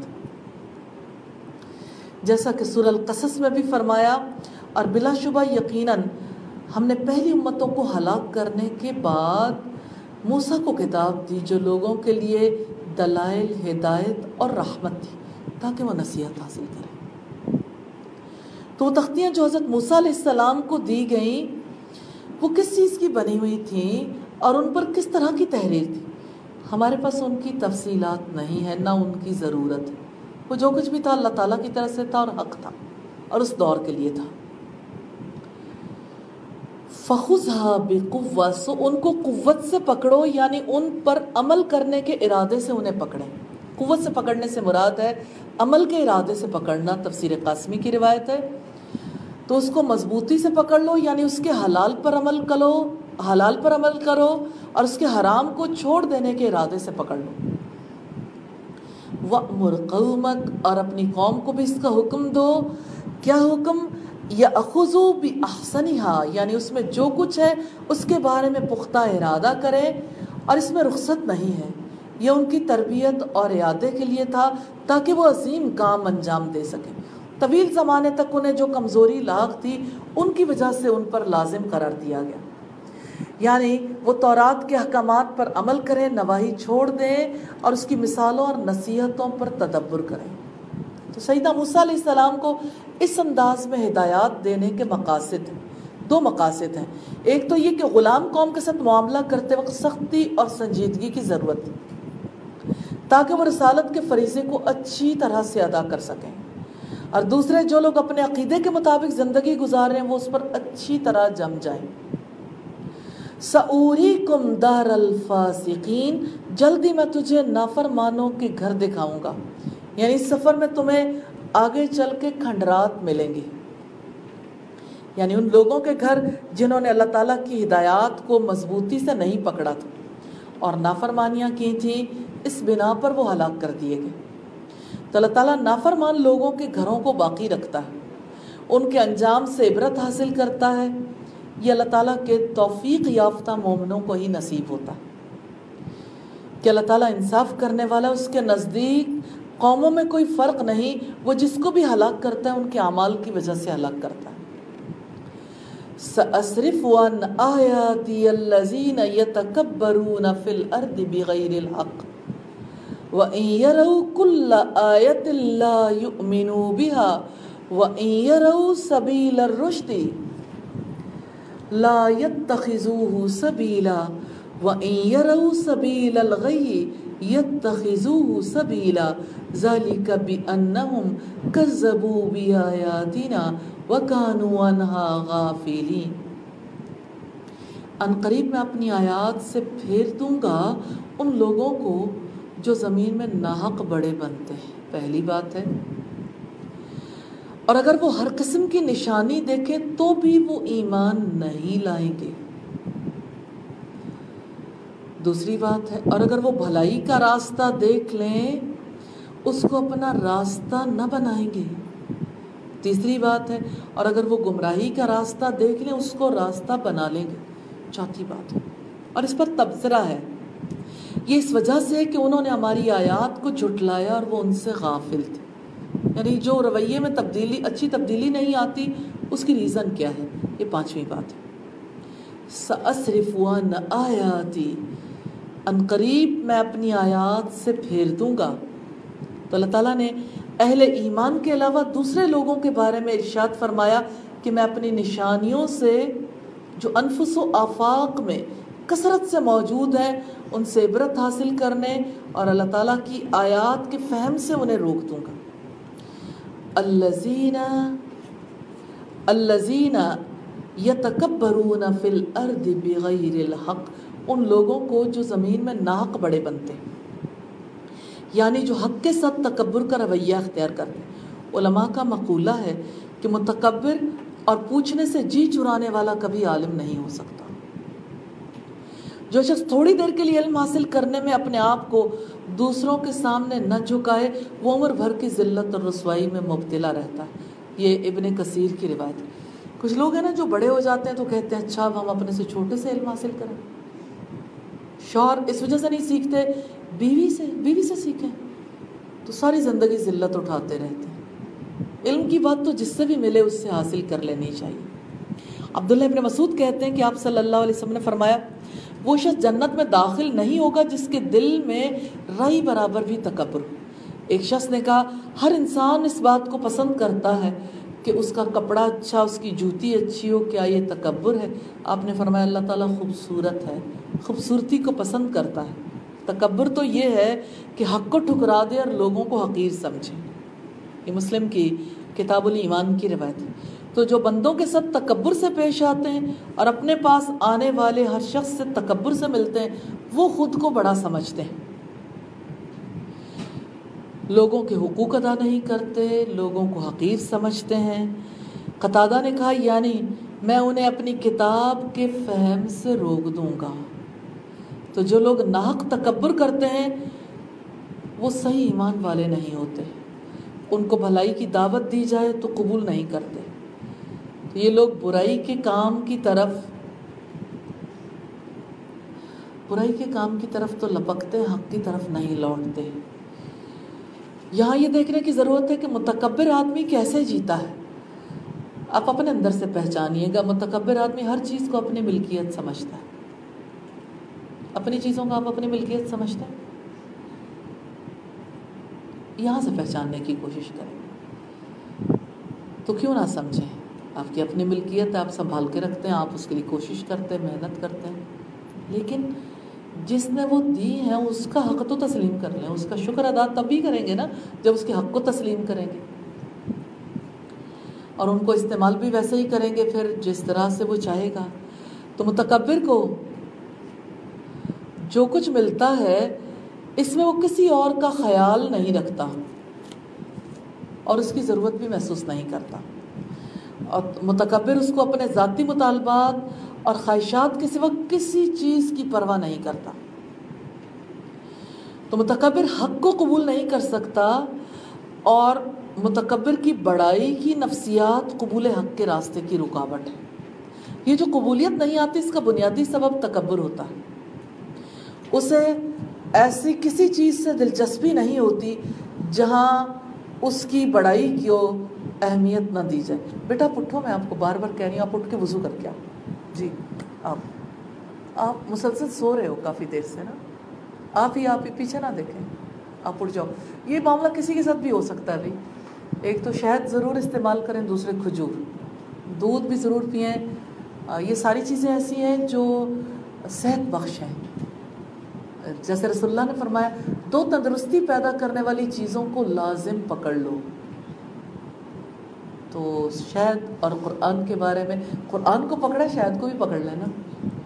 ٹھنڈے پانی میں آج کل استعمال کریں گے تو آپ کو بہت فائدہ ہوگا. جب مجھے آپ کے پاس آنا ہوتا ہے تو میں کوشش کرتی ہوں شہد پیے بغیر نہ ہو، کیونکہ ظاہر ہے کہ توانائی چاہیے نا بات کرنے کے لیے. باقی چیزوں کی توانائی اس طرح سے کام نہیں آتی. یہ ہمیں رسول اللہ کے طرز عمل سے پتہ چلتا ہے. آپ کو شہد کا مشروب سب سے زیادہ عزیز تھا. اور کھجور بہت زیادہ فائدہ دیتی ہے. اسی طرح سے اولیوز فائدہ دیتے ہیں. یہ ساری تبرک والی چیزیں، برکت والی چیزیں، تو ان سے برکت حاصل کرنی چاہیے، نفع حاصل کرنا چاہیے. جی کر لیں.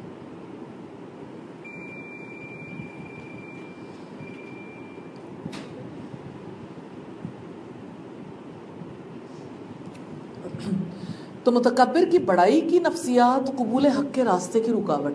آپ اللہ تعالیٰ کے احکامات کو جہاں پر قبول نہ کر پائیں تو اپنے اندر سے تلاش کریں، تو آپ کو اینڈ آف دا ڈے ملے گا تکبر، کبر، ذات کی بڑائی. آخر کب اپنی بڑائی کے احساس سے نکلیں گے؟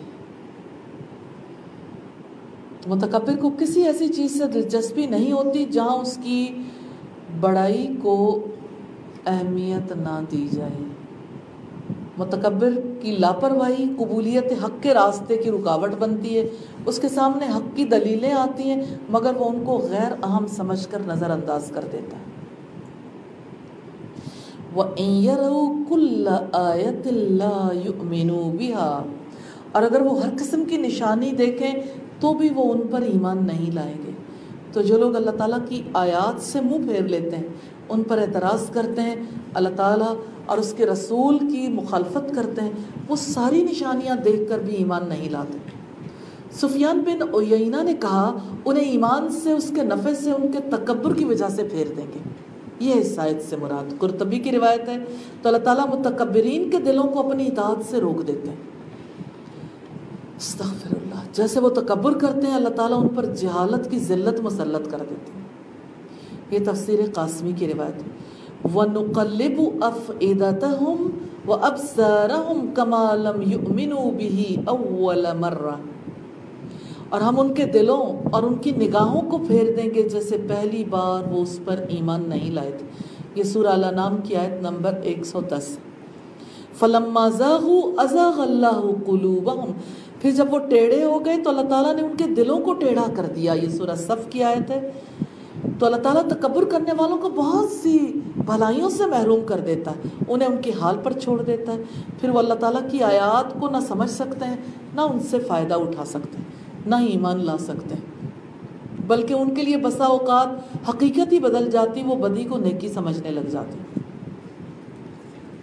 وَإِن يَرَوْا سَبِيلَ الرُّشْدِ لَا يَتَّخِذُوهُ سَبِيلًا، اور اگر وہ بھلائی کا راستہ دیکھ لیں تو بھی اس کو راستہ نہ بنائیں گے۔ یعنی اگر وہ ہدایت، ایمان، تقوی اور حق پر قائم رہنے اور استقامت کا راستہ دیکھ لیں، یہ وہ راستہ ہے جو اللہ تعالیٰ کی جنت تک پہنچاتا ہے۔ یعنی اگر وہ حق، ہدایت اور استقامت کا راستہ دیکھ لیں، لا يتخذوه سبیلا، نہ اس پر چلتے ہیں نہ چلنے کی رغبت رکھتے ہیں۔ آپ کے یہاں ایسے لوگ پائے جاتے ہیں، نہ چلتے ہیں نہ چلنے کی رغبت رکھتے ہیں، اور عذر یہ کرتے رہتے ہیں مصروف بہت ہیں، مجبور بہت ہیں۔ وَإِن يَرَوْا سَبِيلَ الْغَيِّ يَتَّخِذُوهُ سَبِيلًا، اگر وہ گمراہی کا راستہ دیکھ لیں اس کو راستہ بنا لیں، یعنی شرک اور نافرمانیوں پر جو راستہ قائم ہے اس راستے پر وہ چل پڑیں گے، وہ راستہ جو بدبختی کے انجام کو یعنی جہنم تک پہنچاتا ہے۔ یتخذوہ سبیلا، اس کو اپنا راستہ بنا لیتے ہیں، یعنی اس پر چلتے ہیں۔ تو انسان کے لیے گمراہی کا راستہ نفس کی تحریک سے، خواہشات کے دباؤ سے بچتا ہے، اور انسان کے لیے ہدایت کا راستہ کیسے وجود میں آتا ہے؟ جب انسان اپنے نفس سے، اپنے ماحول سے متاثر نہیں ہوتا، وہ خالص اللہ کی رضا کے لیے جینا چاہتا ہے، تو اس کے لیے ماحول اور نفس کی اکساہٹوں سے اٹھ کر ہدایت کا راستہ اختیار کرنا آسان ہو جاتا ہے۔ یہ راستہ پہلے بنتا ہے پھر انسان اختیار کر لیتا ہے۔ یہ راستہ انسان کے اندر اللہ تعالیٰ کی پہچان سے وجود میں آتا ہے، یہ راستہ آخرت کی کامیابی کی فکر کی وجہ سے وجود میں آتا ہے۔ ذَلِكَ بِأَنَّهُمْ كَذَّبُوا بِآيَاتِنَا وَكَانُوا عَنْهَا غَافِلِينَ، یہ اس وجہ سے کہ انہوں نے ہماری آیات کو جھٹلایا اور وہ ان سے غافل تھے۔ تو اللہ رب العزت نے گمراہی کے راستے پر چلنے اور ہدایت کے راستے سے ہٹائے جانے کے اسباب بیان کیے کہ انہوں نے اللہ تعالیٰ کی آیات کو جھٹلایا اور انہیں ٹھکرا دیا۔ وہ آیات جو کہ ہدایات اور تزکیہ نفس پر مشتمل تھی، تو انہوں نے غفلت اور حقارت کا رویہ اختیار کیا، وہ آیات کی طرف توجہ نہیں کرتے تھے، نہ دیکھتے تھے، نہ اس میں دیے گئے دلائل پر غور و فکر کرتے تھے جو انہیں ہدایت کی طرف بلاتے تھے۔ یہ اس طرح تفاسیر کی روایت۔ تو اللہ تعالیٰ کی آیات کو جھٹلانا اور غفلت کا رویہ اختیار کرنا انہیں ہدایت کے راستے سے گمراہی کے راستے پر لے آیا۔ وَالَّذِينَ كَذَّبُوا بِآيَاتِنَا وَلِقَاءِ الْآخِرَةِ حَبِطَتْ أَعْمَالُهُمْ هَلْ يُجْزَوْنَ إِلَّا مَا كَانُوا يَعْمَلُونَ، اور جن لوگوں نے ہماری آیات کو اور آخرت کی ملاقات کو جھٹلایا ان کے اعمال ضائع ہو گئے۔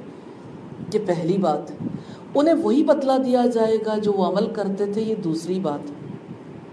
یہاں دیکھنے کی بات یہ ہے کہ آیات کو جھٹلانے اور آخرت کا انکار کرنے کی وجہ سے انسان کے اعمال کیسے برباد ہو جاتے ہیں۔ بات یہ ہے کہ اگر آپ آیات کو جھٹلا دیں، اللہ تعالیٰ ہم پر رحم فرما دے، ہمیں معاف کر دے، اور آخرت کی ملاقات کو جھٹلا دیں تو ایمان ہی نہیں رہتا، ایمان کی کوئی بنیاد ہی نہیں رہتی۔ تو اعمال کے صحیح ہونے کی شرط ہے کہ اللہ تعالیٰ پر ایمان اور جزا و سزا پر اعتقاد رکھا جائے۔ تو جو لوگ ایمان کی حقیقت کو نہیں سمجھتے، وہ اللہ کی تقدیر کے فیصلے نہیں سمجھتے، اس وجہ سے وہ غافل ہو جاتے ہیں۔ ان کو دنیا کی زندگی اور ان کی کامیابیاں دھوکے میں ڈال دیتی ہیں۔ جیسے زہریلی گھاس کھانے والا جانور بظاہر پھلتا پھولتا نظر آتا ہے، موٹا نظر آتا ہے، حالانکہ وہ مرنے والا ہوتا ہے. تو جو لوگ آخرت کا انکار کرتے ہیں اور دنیا کی کامیابیوں میں جیتے ہیں، ان کی مثال ہے بظاہر ان کا پھلنا پھولنا اور حقیقتاً مرنے کی تیاری.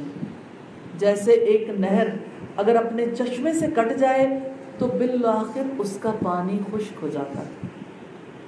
ان کے اعمال ضائع ہو گئے، یعنی وہ ان سے نفع نہیں اٹھا سکتے کیونکہ وہ مشرک کے اعمال ہیں اور شرک سے اعمال ضائع ہو جاتے ہیں. هل يجزون الا ما كانوا يعملون، انہیں وہی بدلہ دیا جائے گا جو وہ عمل کرتے تھے. یعنی ان کے اعمال ضائع ہو جانے اور شرک اور نافرمانیوں کے حاصل ہونے میں وہ یقین رکھیں کہ یہ بدلہ ہے اور اس کے سوا کیا بدلہ دیا جائے، کیونکہ جزا تو عمل کی جنس سے ہوتی ہے. جیسا کسی کا عمل ہوگا ویسی ہی جزا ہوگی. تو ان کے عمل کی کوئی جزا نہیں کفر اور نافرمانی کے سوا. یہ تفسیر قاسمی کی روایت. الا ما كانوا يعملون، کہ انہیں وہی بدلہ دیا جائے جو وہ عمل کرتے تھے. تو جو شخص اللہ تعالیٰ پر اور آخرت پر ایمان نہیں رکھتا، وہ اعمال پر ثواب کی امید نہیں رکھتا، تو اعمال ضائع ہو جاتے ہیں. اللہ تعالیٰ ہمیں ہر عمل پر ثواب کی امید رکھنے کی توفیق عطا فرمائے. رکوع ایک نظر میں. اس رکوع کا موضوع ہے انوکھی ملاقات، اور اس کے 4 مین پوائنٹس ہیں. ملاقات سے پہلے، رب سے ملاقات، اور تختیوں کی ہدایات، اور چوتھی چیز تعلق باللہ ہے جس کو دیکھیں گے اپنے جائزے میں. ہم کیا کریں؟ حق کے دلائل کو کھلے دل سے قبول کرنا ہے، غیر اہم سمجھ کر نظر انداز نہیں کرنا. انشاءاللہ اپنا جائزہ لینا ہے. کیا میرے دل کو یقین ہے کہ میں زمین پر زندگی گزارتے ہوئے جو کچھ ملتا ہے خود کو اس کا مالک سمجھتی ہوں؟ مجھے اپنی خواہشات اور مطالبات کے سوا کسی اور چیز کی پرواہ ہوتی ہے؟ جو کچھ مجھے ملتا ہے وہ میری استعداد کی وجہ سے ملتا ہے؟ کیا میں اپنی چیزوں کو استعمال کرتے ہوئے کسی اور کی مرضی کا لحاظ رکھتی ہوں؟ اگر آپ کسی اللہ کی مرضی کا لحاظ رکھتی ہیں تو اس کا مطلب ہے کہ اللہ کی بڑائی کو مانتی ہیں، اور اگر کسی اور کی مرضی کا لحاظ رکھتی ہیں تو اس کی بڑائی کو مانتی ہیں، اور اگر اپنی مرضی کا لحاظ رکھتی ہیں تو اپنی بڑائی کو پہچان جائیے اور اللہ سے استغفار کر لیں. مقصد زندگی کی بات ہے کلام اللہ کو مضبوطی سے پکڑنا، لوگوں کو اس پر عمل کرنے کا حکم دینا اور اس کے اچھے پہلو کی پیروی کرنا. اللہ ہمارا رب ہے. اللہ تعالیٰ نے حضرت موسیٰ کو 40 راتوں کے لیے طلب کیا، ان سے کلام کیا، ان کی فرمائش پر پہاڑ پر تجلی ڈالی تو وہ ریزہ ریزہ ہو گیا. انسان کو رب سے توبہ کرنی چاہیے. اللہ تعالیٰ نے حضرت موسیٰ کو اپنے کلام اور پیغام کے لیے تمام لوگوں پر منتخب کیا، تو انسان کو رب کی عطا پر شکر بجا لانا چاہیے. اللہ تعالیٰ نے حضرت موسیٰ کو ہر چیز کے متعلق نصیحت کی اور ہر چیز کی تفصیل دی تھی. اللہ تعالیٰ نے حضرت موسیٰ کو حکم دیا تھا کہ میری ہدایات کو مضبوطی سے پکڑ لو، اور اپنی قوم کو بھی حکم دو کہ اس کے بہترین مفہوم کی پیروی کریں. اللہ تعالیٰ اپنی نشانیوں سے ان کی نگاہیں پھیر دیتے ہیں جو زمین میں بغیر کسی حق کے تکبر کرتے ہیں. رسول اللہ ہمارے رہنما ہیں.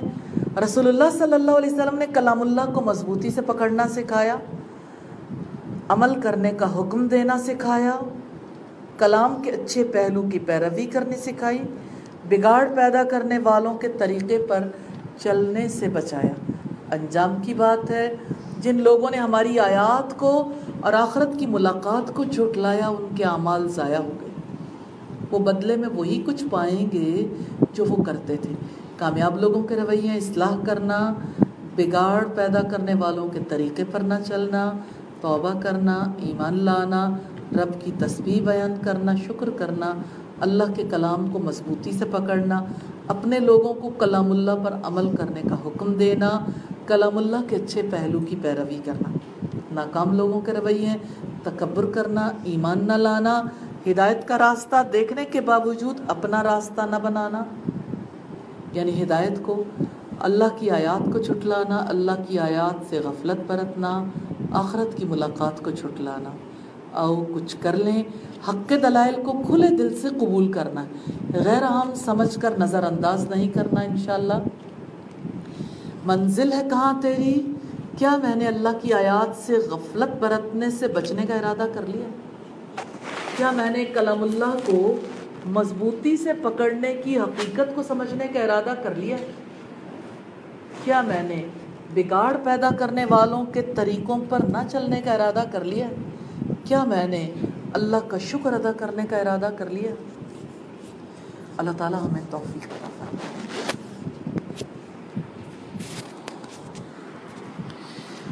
इस मौके पर मुझे आज जब हम पढ़ रहे थे तो ये ख्याल आ रहा था कि जब आप 19वां पारा पढ़ रहे हैं ना सूरह शुरा, तो जब आप आगे से पढ़ रहे हैं तो आप तब अपना जायज़ा लेते हैं? क्या आप फी ज़िक्रुकुम और सबीलुन नजात पढ़ रहे हैं?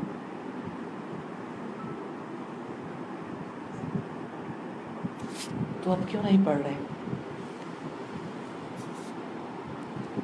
इस रवैये पर तौबा करने की ज़रूरत है ना। इसको कोर्स का हिस्सा है ना, शामिल क्यों किया गया? अगर आपके पढ़ाने वाले भूल रहे हैं और अगर पिछली दफ़ा के तालीमुल कुरान में शामिल नहीं था तो अब शामिल करना, अब इसे इंशाअल्लाह ताला आप लेकर चलेंगे, छोड़िए नहीं। जो मशक्क़त इस वक्त आप उठा रहे हैं अल्लाह ताला की रहमत होगी इंशाअल्लाह। इस वक्त की ज़्यादा से ज़्यादा मशक्क़त किताबें उठाने की है ना। और आप देखें किताब उठाने का मकसद क्या है, यही ना ताल्लुक़ कायम हो जाए इंशाअल्लाह। ये थोड़े दिन है, थोड़े दिनों के बाद ये सिलसिला उम्मीद है कि ज़्यादा नहीं होगा, और अगर हो भी तो फिर क्या फ़र्क पड़ता है। तो आपने अपना जायज़ा ज़रूर लेना है, वरना यकीन कैसे आएगा? आप उन चीज़ों को किस तरह से एनकोड करेंगे अपने अंदर? वो जो आपके अंदर ये जो तफसीर कुरान के हवाले से बार बार जहन में आ रहा था ना कि अच्छा पूरा लिखा नहीं जाता, मिसिंग्स होती हैं फला, ये वाली मिसिंग क्यों नहीं बताई मुझे? जी नहीं, 10 पारस के आगे अगले वॉल्यूम्स हैं, वो कम तो हो ही जाएगा, लेकिन दरअसल यानी मकसद जो है उसको तो अपने सामने रखना चाहिए ना। जहाँ कमी आ रही है उस कमी को पूरा करना चाहिए। मैं तो ख़ास तौर पर आपसे पूछना चाहती हूँ कि आपने उस कमी को फील किया ना कि हमारी मिसिंग्स होती हैं, ये वाली मिसिंग क्यों नहीं फील की थी? ये वाली मिसिंग भी फील करनी चाहिए ना। जिनको कुरान का टेस्ट मिलता है उन्हें फिर उससे कमी नहीं करनी चाहिए ना, क्योंकि वैलुल लिल मुतफ्फिफीन, हलाकत है, बर्बादी है कमी करने वालों के लिए। रसूलुल्लाह सल्लल्लाहु अलैहि वसल्लम जब एक नमाज पढ़ते थे, आपने 2 सुन्नतें पढ़ी एक बार असर के बाद, फिर पढ़ते ही रहे, यानी फिर 2 रकअतें पढ़नी जारी रखी आपने। जब एक काम करना है फिर उसको जारी रखना है इंशाअल्लाह, ठीक है? इंशाअल्लाह पढ़ते हुए भी पढ़ाते हुए भी इंशाअल्लाह।